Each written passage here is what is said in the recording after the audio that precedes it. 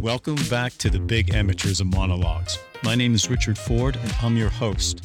Just a quick reminder that all of my podcast materials can be found at my podcast website, and that is bigamateurism.com. You can also find me on all the major third-party podcast directories like Google, Apple, TuneIn, Spotify, all those places. I also have a blog that I started writing in early in 2019. You can check that out as well. The name of the blog is cagerredux.com. That's CAGEREDUX.com. All right, today is October 18th, 2021, and I'm continuing on with my analysis of the September 30th, 2021 hearing in the House Energy and Commerce Committee. Actually, it was a subcommittee of Energy and Commerce titled Consumer Protection and Commerce.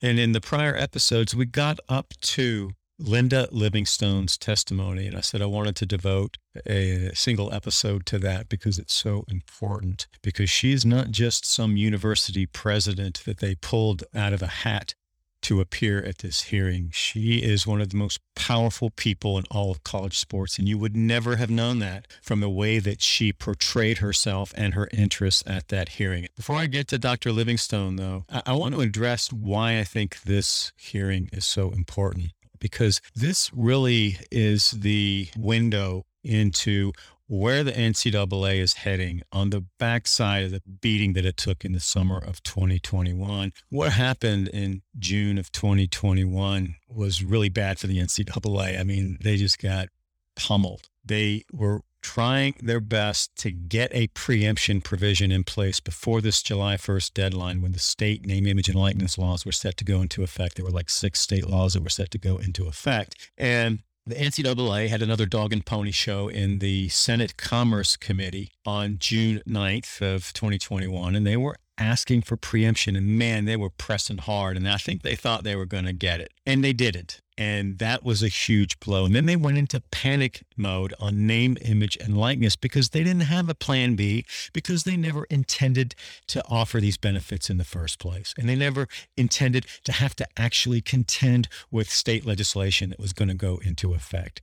This just blew up right in their faces. And it is the direct product, in my judgment, of Mark Emmert's mismanagement of the entire name, image, and likeness market. And then just a couple of weeks after that hearing, you had the Austin decision, a unanimous decision from the U.S. Supreme Court, basically telling the NCAA, you're not special. You don't get antitrust immunity. You got to play by the same rules as everybody else. And there was some language there that just wasn't good for the NCAA. And then heading up right up onto this July 1st deadline, Mark Emmert on June 30th, 7 hours and 40 minutes before July 1st, the NCAA announces a quote-unquote interim policy on name, image, and likeness. They didn't change a single rule, not a single word of bylaw 12.5 that relates to promotional activities and governs all the limits on name, image, and likeness compensation, the prohibitions on name, image, and likeness compensation. They did nothing at the legislative level, and they just waved the white flag and dumped all their nil garbage at the feet of the institutions and then said, you deal with it. It was just a stunning abdication of responsibility, and they really didn't get called to the woodshed on that the way they should have. And people like Anthony Gonzalez, who was behind this hearing in large part, the September 30th hearing, and he and Emmanuel Cleaver have this bill, the Level Playing Field Act, that he is so desperate to get on the House floor. But he was basically making Mark Emmert out to be a hero on July 1st in his press release. And he said, wow, this is a great day for student athletes. Hooray for the NCAA. Hooray for Mark Emmert. They did it. They finally did it. They made good on their promise. That's exactly what Gonzalez said. And then he said, oh, by the way, we still need to preempt all these state laws. It was just a nonsensical position. And he's been carrying the water for the NCAA all along. He was the very first witness to testify in the February 2020 hearings in the Senate, and he set the tone. He was the golden boy for the NCAA. And I think after some of those comments, June 30th and July 1st that I talked about in a prior episode or two, I think some of that, there's a little tarnish on that gold. And right now, I think that Gonzalez and his compatriots on this bill, they're in panic mode. And I mentioned in a prior episode that Jan Schakowsky, she is the chair of the subcommittee of this Consumer Protection and Commerce Subcommittee in the House. And she made some reference to a letter or letters that had been submitted by Cleaver and Gonzalez. And right after the hearing, I went to the Congressional record, went to the subcommittee's website, couldn't find anything. And I went back just yesterday to check out the website to look for those letters, and they were there. So the record's been supplemented, and we have these letters. One is a joint letter from Emmanuel Cleaver and then Colin Allred, and he also was an original co-sponsor of that bill. Both of them are African-American. Allred played football at Baylor. There's a Baylor connection there, and he references that in the letter.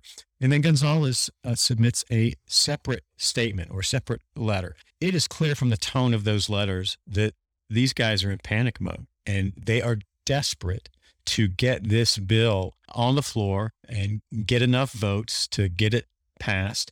And NCAA is coordinating with its compatriots in the Senate, and there's communication there, and they're planning a strategy to try to get at least preemption. That's what they really need right now.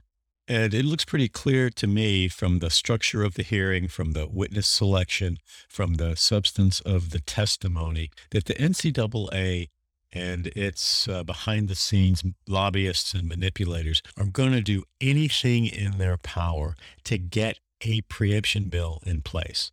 And it's getting a little reckless. And I think they were reckless in the way that they presented Linda Livingstone, and I think she made a really bad call here, and she's on the wrong side of this issue. And I think as this plays out, she's going to be on the wrong side of history. And I think she's going to look back on this and say, what in the world was I thinking? And I'll explain why when we get to whose interest she purported to represent and whose interest she was actually representing. But I want to talk a little bit about preemption. And it will serve the NCAA's goals in two important ways if they can get it. And I see growing support for that single component of any legislation that comes out of the United States Congress. And that's where the NCAA has been putting all its energy and all its lobbying money, and they are going full tilt on preemption. And it gives them two things. One, it is a way to try to stem the bleeding that is occurring right now in the name, image, and likeness market and the free market components that exist in that market. There aren't many, but there's some free market activity there that is disproving all the NCAA's dishonest narratives about how an unregulated nil market, or at least a nil market that's not regulated in an iron-fisted way by the NCAA, that it's going to bring college sports to a fatal collapse. And there is zero evidence that the activity that's occurring right now in this name, image, and likeness market is decreasing consumer demand for any college sports product or resulting in any inequities that are harming any non-revenue interests, any HBCU interests, any interests outside of the Power Five. Zero evidence of that, and zero evidence that within the Power Five market that there is some discriminatory inertia towards all of these star athletes and away from popular, in some ways more popular, non-revenue athletes. There's zero evidence of that. And remember, we're in the honeymoon phase here. And so you have some of these nil deals being covered like the moon landing, and in many cases, they aren't even substantiated. We don't even know whether they exist and to the extent to which they're real. But the ones that we think are real, like deals with the Oklahoma State quarterback and the Clemson quarterback, those deals were driven in part by the athletic reputation of those athletes, and they tanked. They've tanked. And it remains to be seen how this nil market is going to shake out. But I just think that when this thing has an opportunity to work within some free market framework, it will work itself out. It's not going to be the collapse of college sports. There aren't going to be these gross inequities, and athletics department budgets aren't going to have to shift resources away from non-revenue sports. And heaven forbid that a Power Five school have to use actual university operating expenses to pay for any athletics expense. That's what happens in 90% of the college sports world. That is the overwhelming rule rather than the exception. And this notion that athletics departments have to be fully self-sustaining is a product solely of the Power Five. And that goes back to Miles Brand's conceptualization of the collegiate model. We're going to talk a lot about that because that really was front and center in Livingstone's testimony. And it came up really in this hearing in a way that was as direct as I have seen it portrayed since Miles Brand invented it in 2006. This notion that you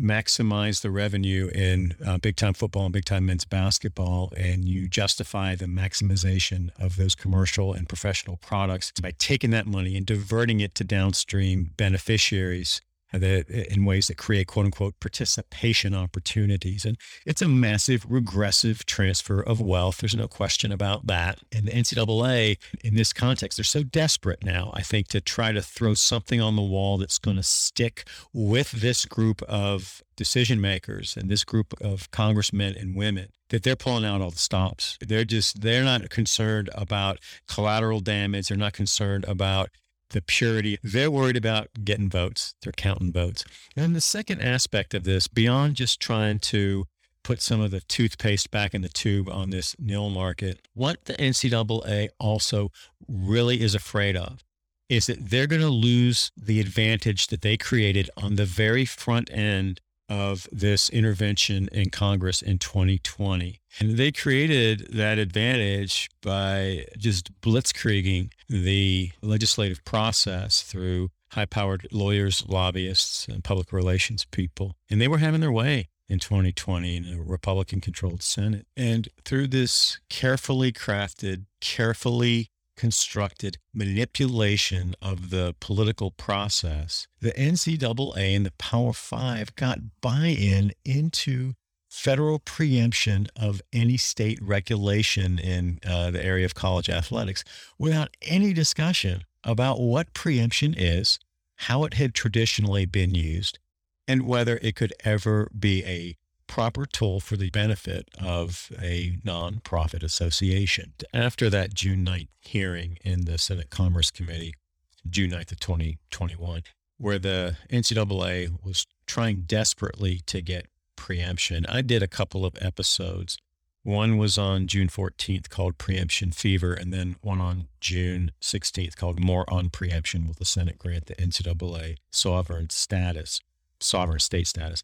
Those are episodes 25 and 26. I talk at length about what preemption is, but just a little recap here to put into perspective what exactly the NCAA and the Power Five and Linda Livingstone are asking for here. Preemption is an extraordinary federal power. It derives from Article 6 of the Constitution and the Supremacy Clause, which gives the federal government the right under the Constitution to supersede state law, but only in the most extraordinary cases and only to preserve the most vital national interests. And preemption has been used, for example, in civil rights, nuclear safety, national security, health and safety, and other areas that are of utmost national importance. And they often relate to our national and economic security. And we have to remember that under our Constitution, we have a very carefully calibrated allocation of power between the federal government and the state government. And at least in theory, we're a government of limited federal powers and authorities. And encroaching on state powers or telling states that they can't legislate in a certain subject matter area is really a powerful tool that the federal government has, and it's used very cautiously because it does disrupt this allocation between federal and state authorities. And in this case, what they're saying is that the private interests of a nonprofit association are on the same level with nuclear safety and civil rights and national security and health and safety. That's what the NCAA is saying. And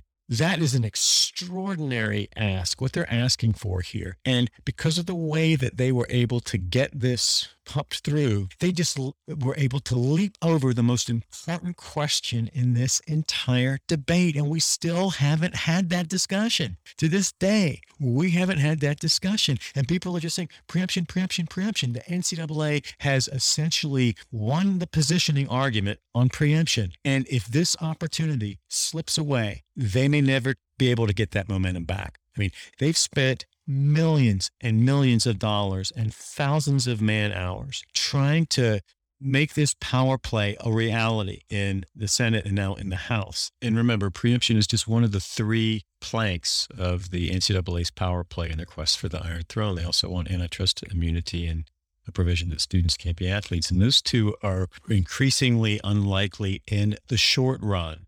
But this preemption power is one that at least has some traction in Congress. And that's why I think the NCAA is so eager to get that locked in. The NCAA, the Power Five, and all their minions are just desperate to get their foot in the door and get a piece of legislation in place that they can use to build upon in the future. Because remember, in the history of the NCAA's relationship to Congress, which now spans almost 120 years, Congress has never passed a substantive piece of legislation regulating in the area of college sports. There have been these hearings, and almost all those hearings have been directed to trying to bring the NCAA in compliance with basic principles of free and fair competition, or with due process, or with basic American values and principles. And this is a unique circumstance because, as I've said before, and this is just really important to understand, the NCAA went on offense here. They went to Congress. Congress didn't come to them. And if they come up empty here, and then this nil marketplace settles in and everybody is okay with it, and it becomes the new normal, that is bad, bad news for the NCAA in its quest to remain relevant in the college sports world. And that's what this hearing is in large part all about. And if the NCAA can just get a limited preemption provision on nil, it will open a portal, a pathway to federal legislation that the NCAA can use in the future when the time is right, when the circumstances are right, and it will come back in and ask for absolute federal antitrust immunity and a federal declaration that athletes cannot be employees of their universities. And as I've mentioned in prior episodes, as things stand right now and in the short term, if there isn't the need for a federal enforcement mechanism or a federal governance structure for nil, then the NCAA's relevance has really been called into question, and that it is simply fighting for a way to stay relevant in the college sports world. And as we transition here into a discussion of Livingstone, her role here, and then her testimony, I think there's a really important question to ask here. The NCAA is sitting here in Congress asking for these extraordinary protections and immunities. And in this hearing, it explicitly asked for, and so did Linda Livingstone, asked for preemption, antitrust immunity, and athletes can't be employees. Same things they were asking in February of 2020. But I think you have to ask the question, what is the NCAA providing in exchange for those extraordinary federal protections and immunities? What are they bringing to the table? What are they giving up? And the answer is nothing, zero. They can't promise that they're going to deliver name, image, and likeness compensation benefits. Those have already been provided, not because of the NCAA, but in spite of the NCAA. And if the NCAA had gotten these protections and immunities in 2020, preemption, antitrust immunity, athletes can't be employees, there would be no nil marketplace. There wouldn't be a nil contract in place right now. None, unless it was some kiddie pool nil deal like the waivers that the NCAA approved from time to time between 2015 and 2019. The nil marketplace that you see right now would not exist. And what the NCAA is going to do if it gets preemption is move as quickly and as aggressively as it can to try to pull back on all of this name, image, and likeness activity. And in the short run, there's going to be blowback, and the athletes are going to complain. but the institutional stakeholders are going to be A-OK with it. A-OK. Even the Power 5 schools that are trying to find a way now to use it as a competitive advantage in the talent acquisition market, in the recruiting game. They're just going to say, look, we'd rather just not have to deal with this. And so let's just let this thing go. The only criticism is going to come from athletes themselves and from all of these name, image, and likeness companies, these third-party administrator companies that have popped up all over the place, who are going to lose their market. That's all you're going to hear, and that's going to be short-lived because the in-system megaphone, the NCAA, the Power 5, and then all their minions in the media, their concubines in the media, are going to drown that out. And a year after the NCAA kills the market, nobody's going to be talking about it, or it'll just be a footnote. Before I leave the preemption issue and turn to Dr. Livingstone, I also want to point one other thing out. And this whole debate has been loaded with ironies, just head-spinning ironies. And one of them is that the proponents, the conduits, the bag people for the NCAA here have been the Republicans in the Senate and in the House of Representatives. But you have in the Senate, you have Roger Wicker, Republican from Mississippi, and Jerry Moran, Republican from Kansas, and Marco Rubio, Republican from Florida, and Lindsey Graham, Republican from South Carolina, and Lamar Alexander, Republican from Tennessee, and Ted Cruz, Republican from Texas, and Richard Burr, Republican from North Carolina. And on the House side, Anthony Gonzalez, Republican from Ohio, Duncan, Republican from South Carolina, all arguing in favor of preemption and antitrust immunity and federal declarations that athletes can't unionize. And all of these politicians have built their political careers around free markets and states' rights. And they have swallowed their free market speeches, and they've swallowed their 10th Amendment. And now they're going Bernie Sanders' big government to snuff out free markets in this one context and to trump states' rights in this one context. And what does that tell you? It speaks to the power of the NCAA as an institution, the power of its propaganda, the power of its lobbyists and its people in the media, and all of the powerful institutional relationships that it has cultivated over the last 70 years. And these Republican legislators are making a mockery of the very principles that they claim to hold. So let's talk about Dr. Livingstone. She is the president of Baylor University, and that's how she presented herself to this committee in her written testimony, in her oral testimony, and in some disclosures that she was required to make to the committee that I'll talk about here in a minute. And she was a Division I student athlete, the spouse of a former Division I student athlete, and the mother of a Division I student athlete who just recently graduated and now is coaching. So she says, I am deeply invested in making sure the college athletic experience is a positive one for all student athletes. So she's pitching herself here as the president of Baylor University and then a former athlete and a wife and a mom. And she says, I believe this is a critical time for college athletics as much of the status quo of recent decades is undergoing numerous changes, including the Supreme Court decision in the Austin case, conference realignment, and nil state laws. These are all elements of a broader conversation higher education leaders are having to reshape college athletics to better serve the future needs of our students and institutions. To this end, I am pleased to currently serve as the vice chair of the board of directors of the Big XII Conference, and also am proud to have been appointed by the NCAA Board of Governors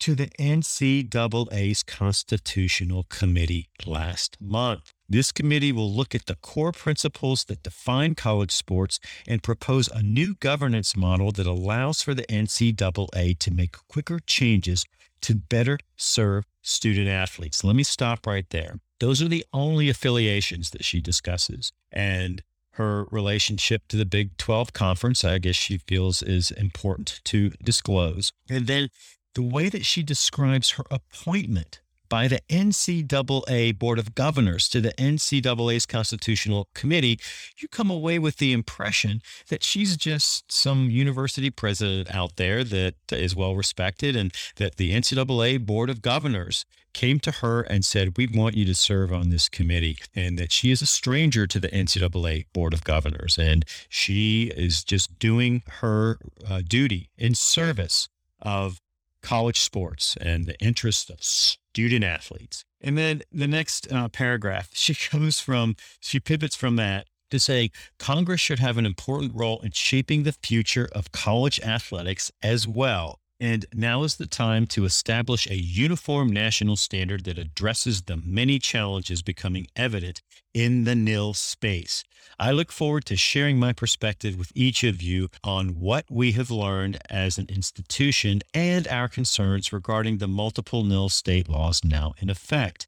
I also look forward to discussing my recommendations for how Congress can play a role in ensuring nil rights for student athletes in the future and preserving the missions of institutions of higher education across the country.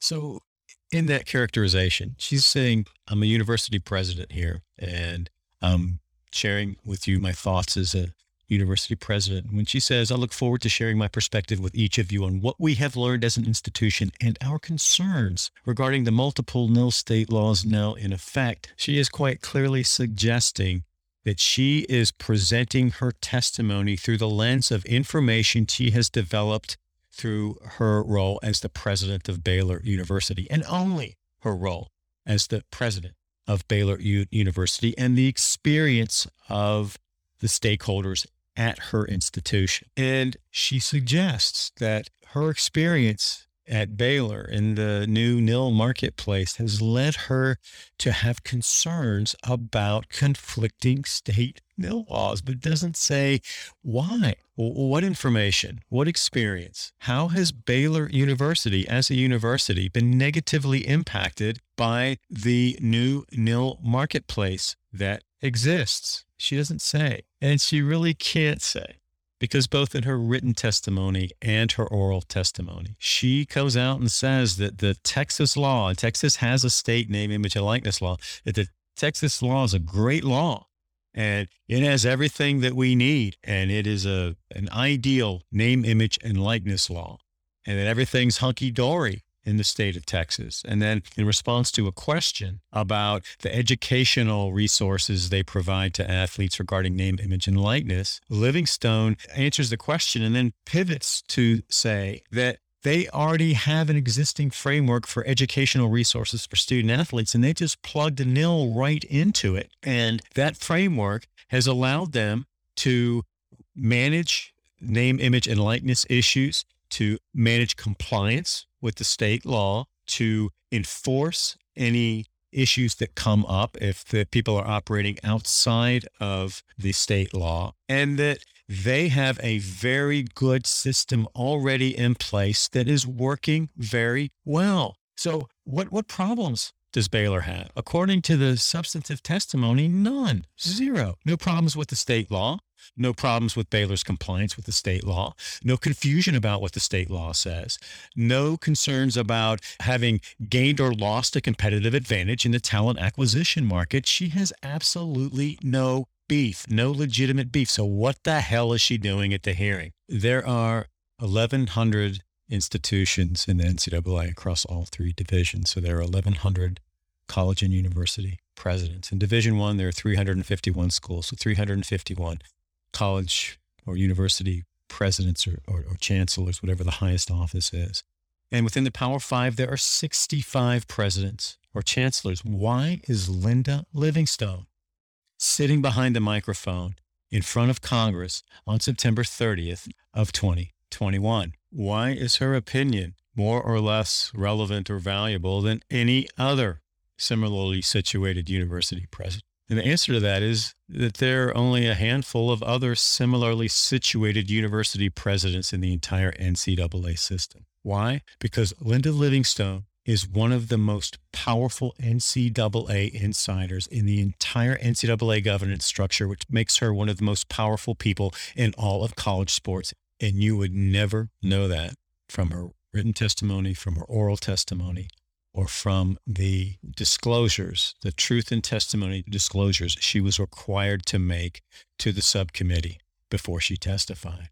And what is it that makes Linda Livingstone one of the most powerful people in all of college sports? Well, she simultaneously sits on both the NCAA Board of Governors and the NCAA Division I Board of Directors. And I want to talk a little bit about what those boards are, who is on them, what their authorities are, and the breathtaking power that they wield in college sports. The NCAA Board of Governors is the NCAA's and therefore college sports' highest governing body. It's made up of 21 members, 16 of whom come from in the NCAA system, mostly college presidents and chancellors. And then there are 5 independent members, and those independent members are part of the governing board. They have been since 2018 at the suggestion of the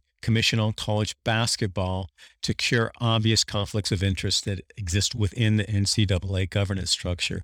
And those conflicts of interest have been discussed for years and years and years. And there have been recommendations to have these two powerful boards filled with true outsiders to the NCAA.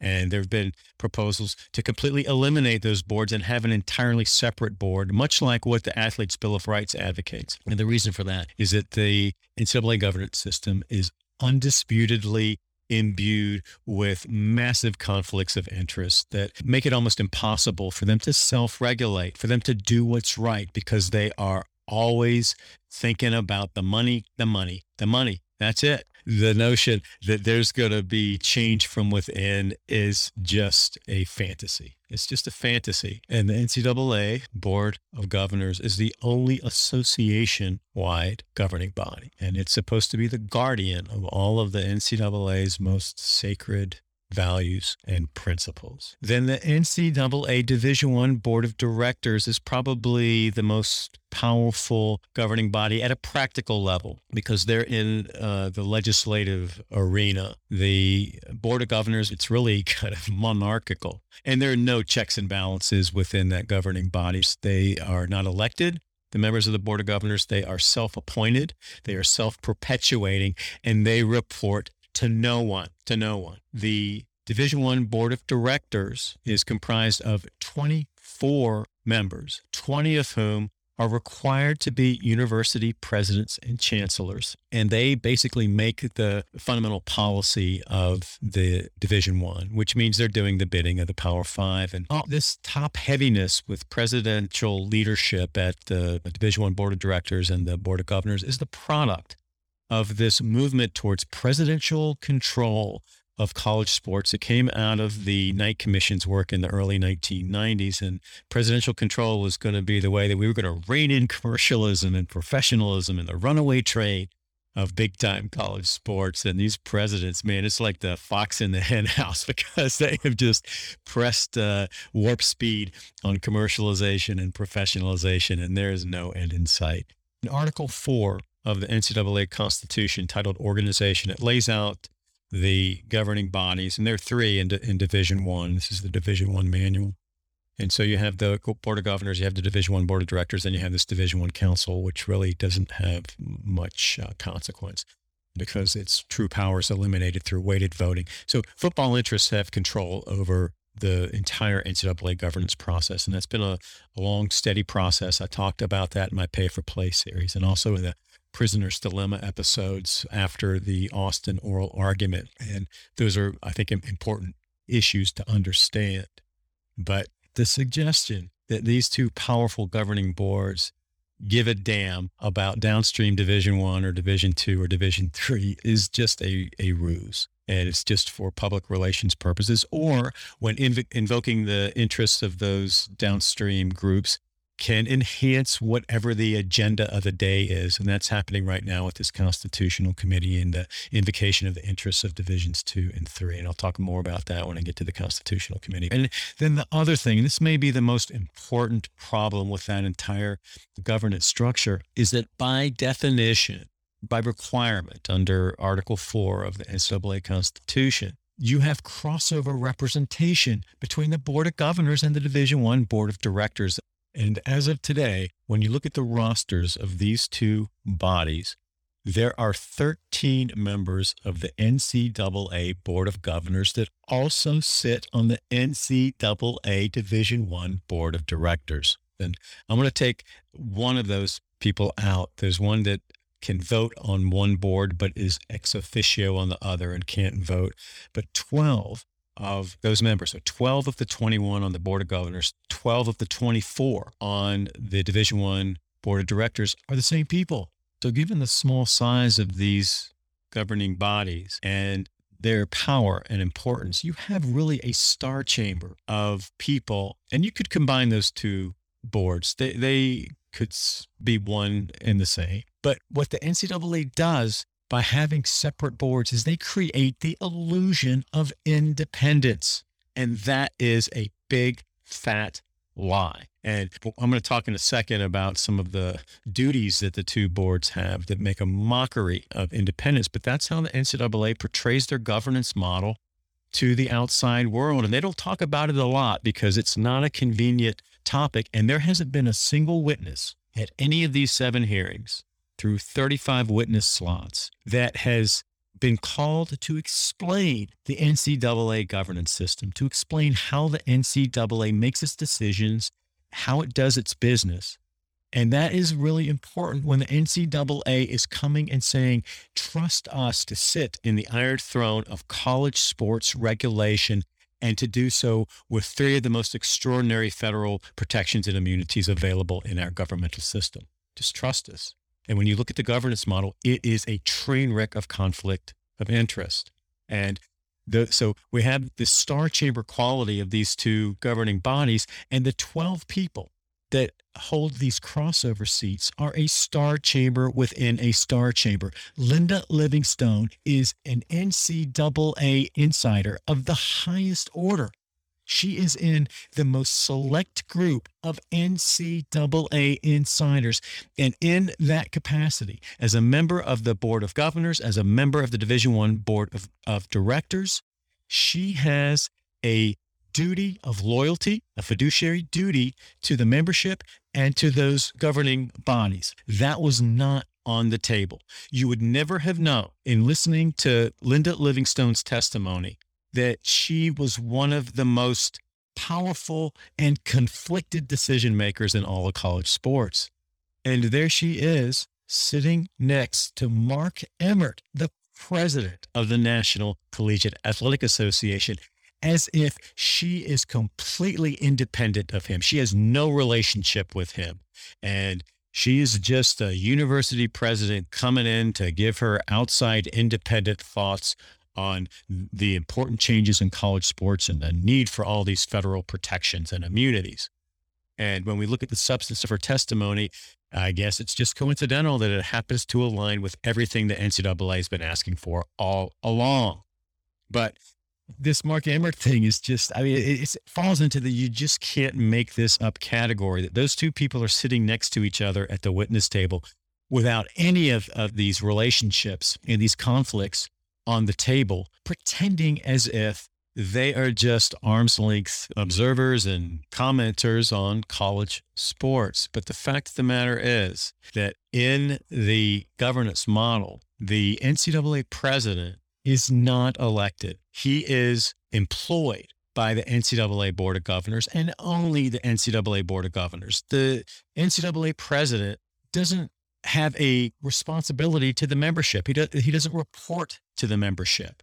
He doesn't really have a direct relationship to the membership. His only relationship is with the Board of Governors, and they have the authority to hire and fire the NCAA president, which means that as Mark Emmert is sitting right next to Linda Livingstone at this hearing, he's sitting next to a woman who he reports to. And the flip side of that is that Linda Livingstone is sitting next to the guy whose salary she sets. and whose employment she evaluates. And a big part of this whole charade of the Constitutional Committee is to preserve the NCAA status quo, the NCAA bureaucracy, the NCAA national office, and Mark Emmert's $3 million salary and his private jet setting. And all of those expenses are paid from the labors of revenue-producing Division I men's basketball players, the overwhelming majority of whom are African American.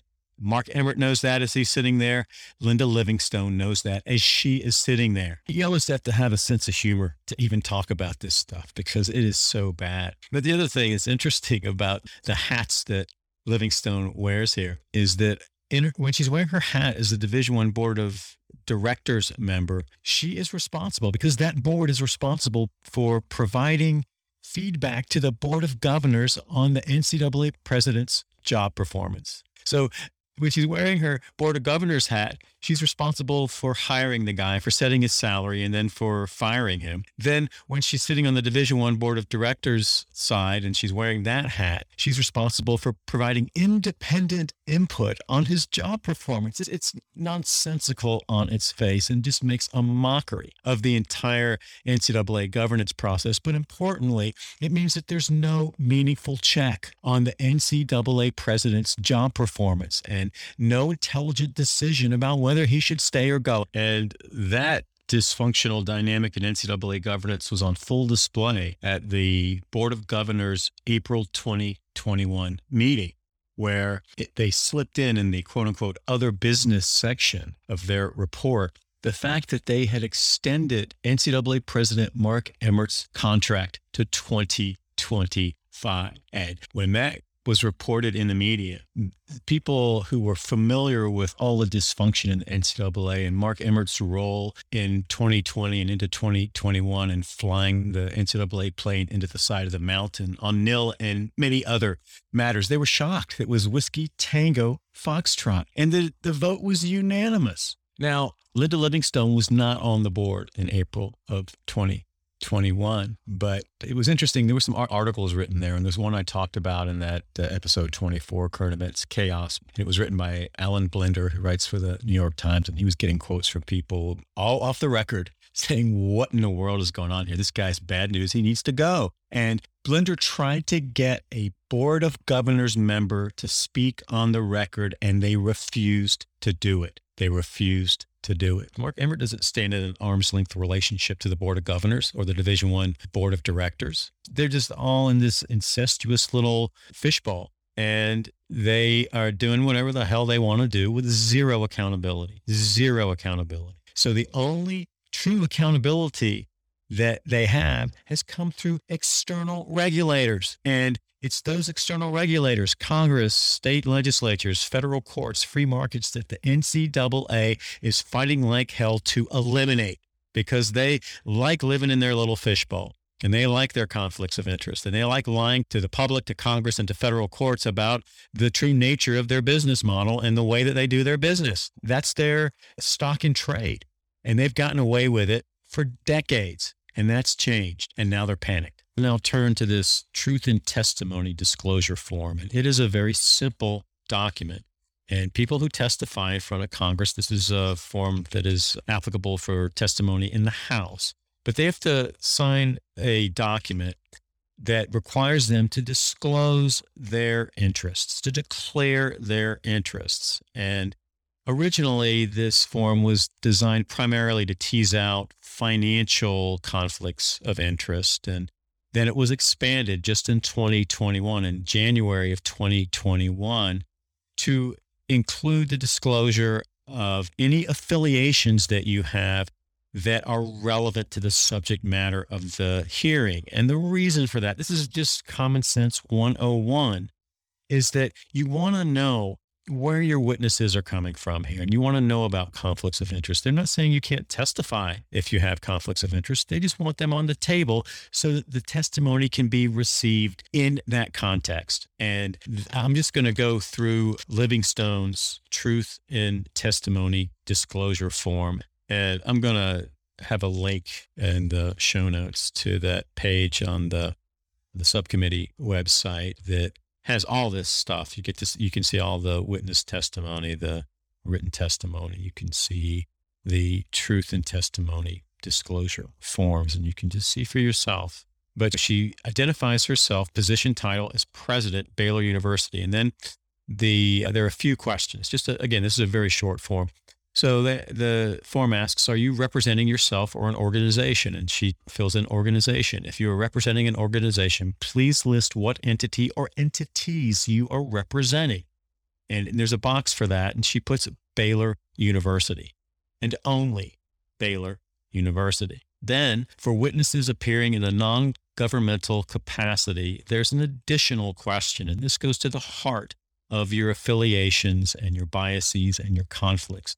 And the question is this: are you a fiduciary, including but not limited to a director, officer, advisor, or resident agent of any organization or entity that has an interest in the subject matter of the hearing? If so, please list the name of the organizations or entities. And there's a box. And she answers yes. And then she lists two organizations or entities. One, president of Baylor University, and two, director and vice chair of the Big XII Conference. Guess what's not in that box? Member of the National Collegiate Athletic Association Board of Governors and member of the NCAA Division I Board of Directors. And then she has to attest those disclosures through a False Statements Act certification.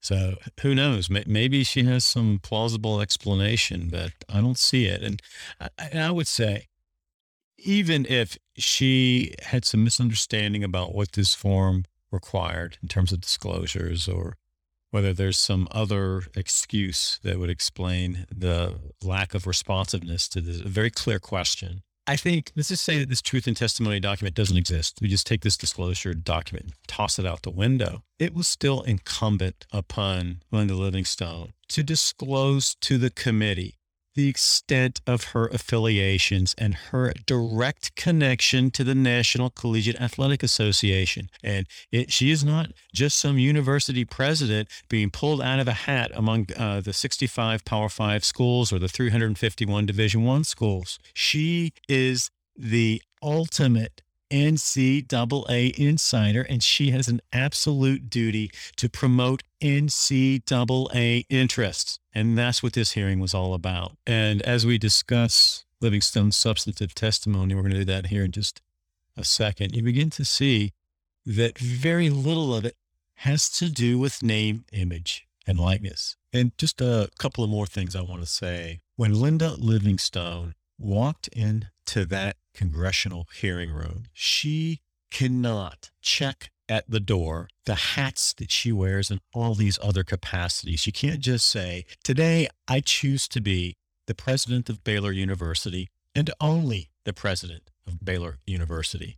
And you check your NCAA Board of Governors hat at the door, and you check your NCAA Division I Board of Directors hat at the door, and you check your NCAA Constitutional Committee member hat at the door. The witness doesn't get to make that determination unilaterally and then say all these other affiliations are just irrelevant because I am here today in this capacity, not that capacity. That defeats the whole purpose of the disclosures. And again, taking the disclosures out of the picture, she still had an obligation to tell the committee what the full range of her affiliations were. And these were crucial, material, really important affiliations. And the other thing I would also note here is that there is enormous uncertainty about what's happening right now behind the scenes in all of these important decision-making realms in Congress, in the Power Five, at the NCAA. And there are only a handful of people who understand what's actually happening behind the scenes. And Linda Livingstone is one of them in her capacity as both a member of the Board of Governors and the Division I Board of Directors. She sits in these board meetings where they spend a ton of time in executive session getting briefings from lawyers and lobbyists and public relations people about where things actually stand in their congressional campaign, in their relationship to this new name, image, and likeness market, the fallout from Austin, the fallout from the failed attempt to get preemption, all of these crucial things and these important relationships between the Power Five and the NCAA, all the moving parts that will determine the future of college sports, they're being discussed at the highest levels in private, and Linda Livingstone has a seat at the table in those discussions. So let me just talk a little bit about what Dr. Livingstone recommended and the principles that she framed her recommendations around. So she says, Congress has an important role in shaping the future of college athletics and should establish a uniform national standard to address the many challenges becoming evident around nil legislation. In our discussion today, I will consistently go back to three principles that I believe should be the foundation to any federal name, image, and likeness legislation. The first is that all laws governing nil for student athletes should treat them as students first and foremost. More than 98% of student athletes will not compete professionally, and we must remember that we are talking about more than high visibility sports like football and basketball. So right off the bat, Dr. Livingstone is establishing two things. One, we have to protect the concept of the student athlete, which is a complete fraud. And the general counsel for the National Labor Relations Board said so in a memo just the day before this hearing, when she said that they were going to refuse to even use the term student athlete because it disguises the true relationship between revenue-producing athletes and their universities, which is one of employer and employee.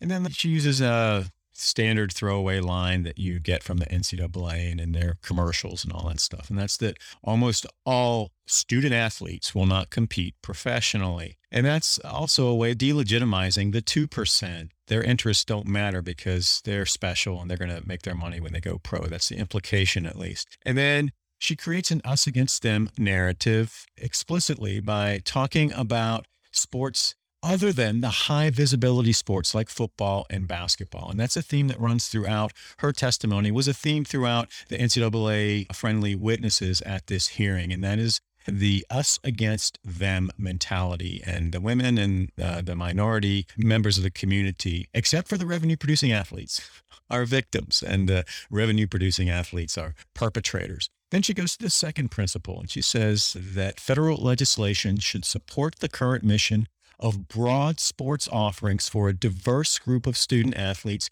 made possible by revenue shared from higher visibility sports to avoid the creation of inequities in the treatment of men and women under an employment model. And that, I mean, she's all over the map there. But basically, this is her articulation of the Miles Brand conceptualization of the collegiate model that I'm going to address in the next episode. Basically, under that model, you take revenue from revenue-producing athletes, football and men's basketball, and you maximize that revenue and you just exploit the hell out of those two sports. And then you take all that money and you shift it over to downstream beneficiaries who can't pay for themselves. And what she's saying here in this second principle is that if we do anything that disrupts the status quo, then that's going to be horrible for downstream beneficiaries of the labor of football and men's basketball players. The third principle, she says, is to ensure each institution's mission is preserved and unique circumstances are recognized, appreciating that different schools have different resource levels.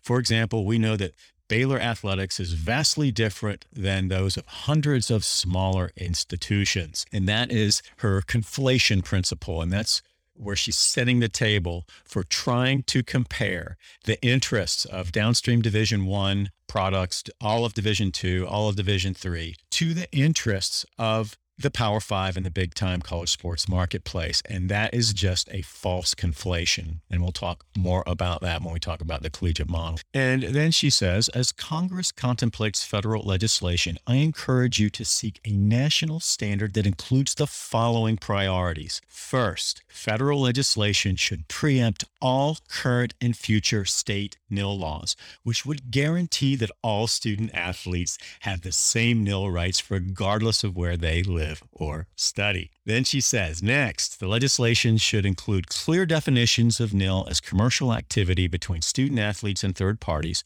not between student athletes and universities. It should prohibit pay-for-play models operating solely as an incentive to enroll or remain at an institution as a student athlete, and that is the preservation of the student athlete. And this first two, preemption and a non-employment status of athletes, are two of the three planks that the NCAA has been promoting from the very beginning of its quest for the Iron Throne in the fall of 2019 and heading into that first Senate hearing in 2020. Also, this is the third one. Federal legislation should seek to enhance the student-athlete experience and preserve diversity in sport offerings for men and women and ensure student-athletes can seek qualified advice about the use of their NIL. And then, again, using this tactic of conflation, she's talking about making sure that student-athletes can seek qualified advice about the use of their NIL. Nobody disagrees with that.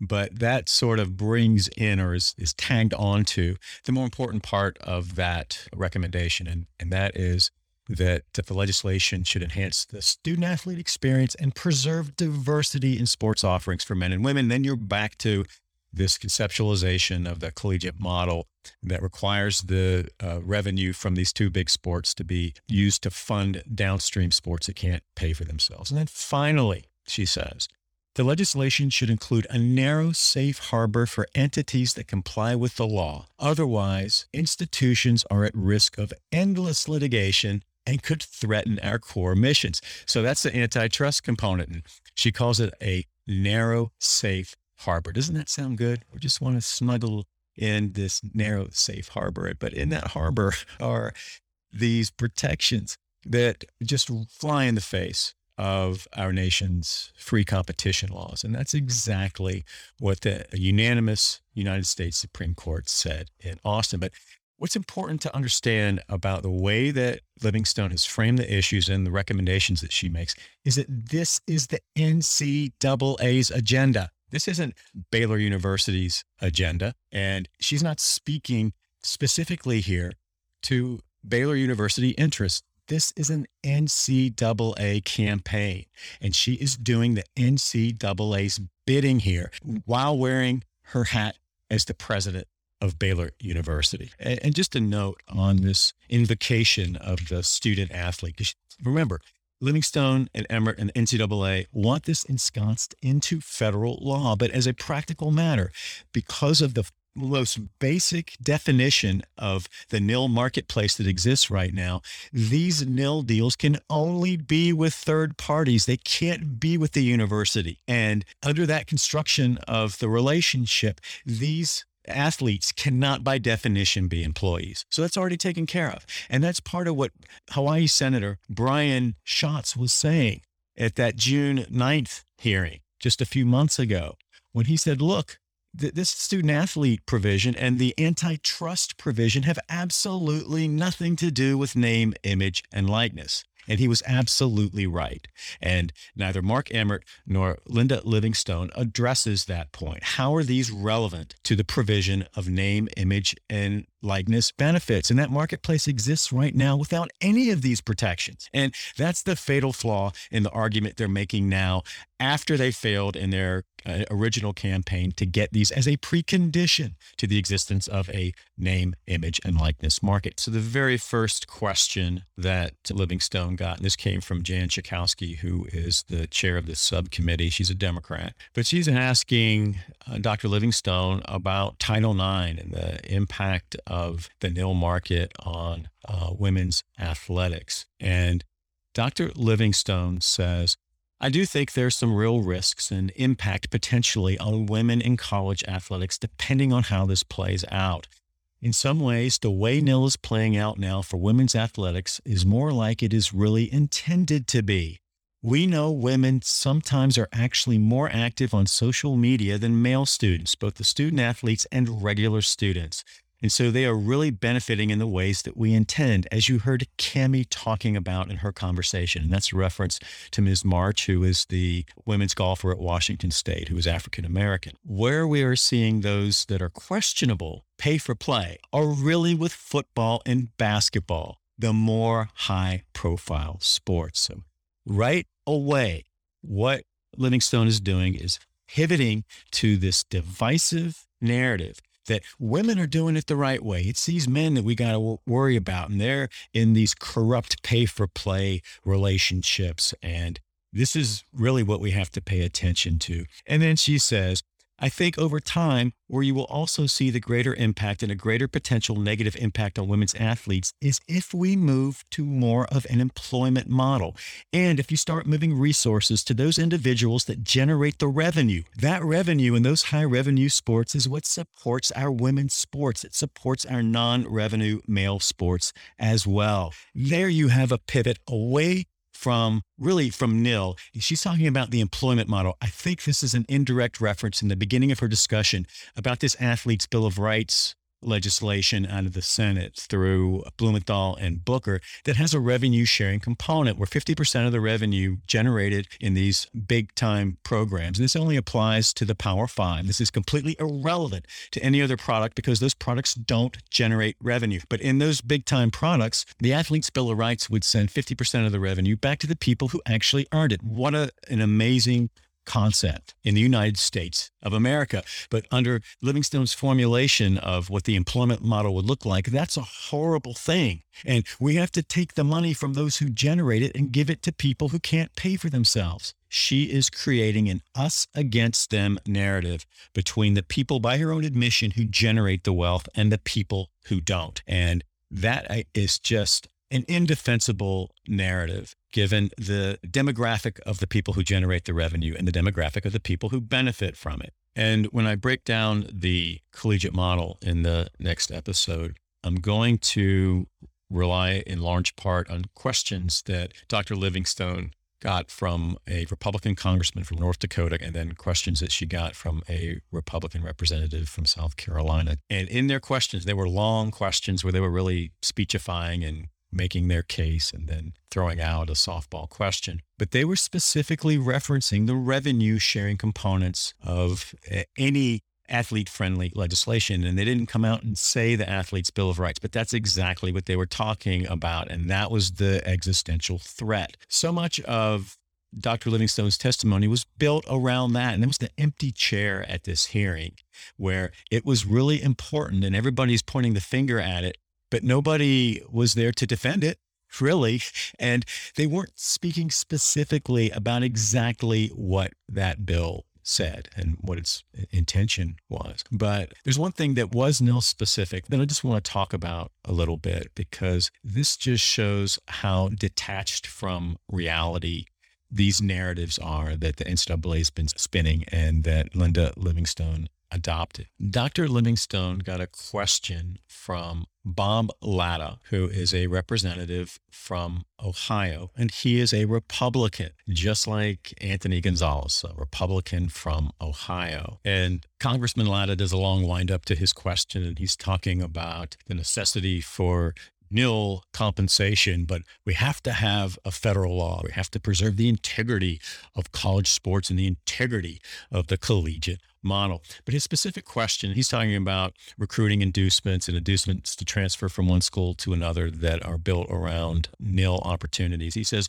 what guardrails would you suggest that should be put in place around booster or other third-party activity when it comes to recruitment? And Dr. Livingstone says this: I think where we have to think about the guardrails is maybe less about who is doing it, but what they are paying student athletes to do. Because I think when you start thinking about boosters, we certainly want to be careful who is doing it and why they are doing it. But I think it's more about what we are paying them to do. And like Cammie's app, again, another reference to Ms. March. There's a lot of internal references among the NCAA friendly witnesses to reinforce and amplify each other's testimony. But she says, that is perfectly appropriate activity. It is really unrelated in many ways to her role as a student athlete, whereas in other circumstances, we are seeing situations where every member of a sports team is getting paid X dollars just for being on that sports team. Well, that looks very much like an inducement to actually play sports at that institution, because if they leave that institution, that name, image, and likeness payment will not follow them. They only get it because they are at that institution. And I have no idea what was actually in Dr. Livingstone's mind when she made that comment. But what she just described there, an inducement to actually play sports at an institution, that is a perfect description of the athletics scholarship. And one of the grand lies that the NCAA has been telling for decades is that the athletic scholarship is not pay for play, that it is nothing more than reimbursement for the actual costs of attending college. And that is a fraud. Walter Byers, who was the NCAA president from 1951 to 1987, and the one who really developed the entire modern NCAA. It's his blueprint. In his 1995 book, Unsportsmanlike Conduct, Exploiting College Athletes, he said that the NCAA's capitulation to the full athletic scholarship in 1956 was outright pay for play. The quid pro quo for an athletic scholarship is that the athlete provides his or her talent and labor in exchange for a scholarship. And Byers said that single event was one of the three most important events in the history of college sports because it resulted in outright professionalism. And that has been observed time and time again by commentators in the Northwestern unionization attempt. The Regional Labor Relations Board acknowledged that explicitly because the contract that they evaluated was a contract for services, and the services were athletics services. And at oral argument in Austin on March 31st of 2021, Justice Samuel Alito made the exact same point. He said, these athletes are already being paid because the athletic scholarship is a form of payment. So we're not dickering over whether athletes should be paid. We're talking about how much and in what form. And then the National Labor Relations Board, the General Counsel, came out and said the same thing the very day before this hearing. And that is, these athletes are employees, and the employment relationship, the contract that gives rise to the employment relationship, is a contract for athletics services, athletics labor. And that's the long and short of it. Livingstone's point here makes no sense at all. But I want to talk about what I believe she's thinking about here when she says where every member of a sports team is getting paid X dollars, because she's talking about that in the context of name, image, and likeness. And there were a couple of companies that were looking at just paying athletes across a roster. One came from Jeremy Bloom, and Bloom had a long and nasty fight with the NCAA when they declared him ineligible as a football player because he received name, image, and likeness compensation as an Olympic skier. He was a famous skier and a talented skier, and he also played football in college. And he wanted to be able to continue to play. That's permissible now, but back then it wasn't. And Bloom does not like the NCAA, and he's been on a crusade against the fraud of amateurism. And so what he was saying is he wanted to give some money to the walk-ons, not the scholarship players, but the walk-ons who were busting their butts. And one of the reasons he wanted to do that was to counter this fraudulent narrative that this whole nil market was just about the star quarterback at Power 5 schools or the starting point guard at Power 5 schools in men's basketball. He wanted to show that the nil marketplace can be one that accommodates the non-star athletes. So he was looking at walk-ons. And then a company approached BYU. I don't think this was Bloom's company. I think it was another company. And they made an offer to the BYU football team where they paid every scholarship player on that team $1,000. So I think they probably had a full complement of 85 scholarships. That's how many they could have at one time on scholarship. So that's $85,000. Then the other thing that this company did was that they were going to pay tuition for 1 year for all of the walk-ons. And there were 36 walk-ons. And that was going to be in the form of nil compensation. And this company was paying tuition only. They weren't paying any other expense, and it was for only 1 year. And when you look at the tuition structure at BYU, it is very modest. The tuition is very modest. For Mormons, it's $3,000 a semester or $6,000 a year. For non-Mormons, it's $6,000 a semester or $12,000 a year. And a lot of the walk-ons were Mormons who would have gotten the lower payment. So we're not talking about a whole lot of money here. And what is lost in that rhetoric and that false example that Livingstone puts out is the impact that that single tuition payment might have on a walk-on who is scrambling to try to make ends meet. And in the Mormon community, you have a lot of young adults getting married at a young age and starting families at a young age. There was an article in the Deseret News. I guess that's out in Utah. It's I think it's a Mormon publication. But there's an article that is titled, "I Could Hear the Tears in Her Eyes," and then colon, "For BYU walk-ons like Talmadge Gunther and Nick Billups, new nil deal is a life changer." And they talk about, I think it was Gunther, he's married.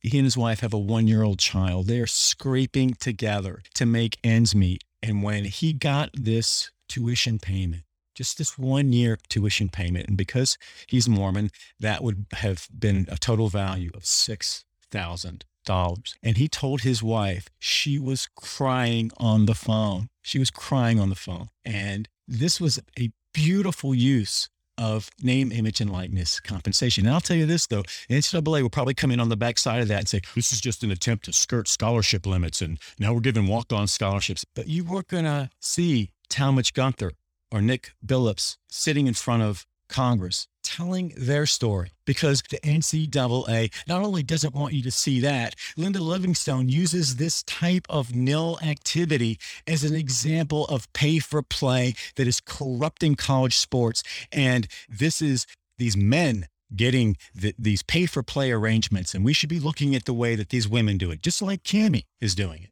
for these social apps that have nothing to do with their athletic ability. And it's just a stunning narrative. And the fact, in the parallel universe of logic and narratives that the NCAA and people like Linda Livingstone live in, these BYU walk-ons who received life-altering assistance, they are the perpetrators. They are the bad guys. They are the corrupting influence in college sports. And these non-revenue athletes who benefit from the labor of the revenue-producing athletes, they're the victims. They're the victims. And that is a perfect end to this episode and a segue into the use of Miles Brand's conceptualization of the collegiate model as a business model, and the profound inequities that are built into that model. So with that, I'm going to close this episode out, and I want to thank you so much for joining. It's always an honor and a privilege to have you, and I hope to have you back for the next episode of the Big Amateurism Monologues. Take care.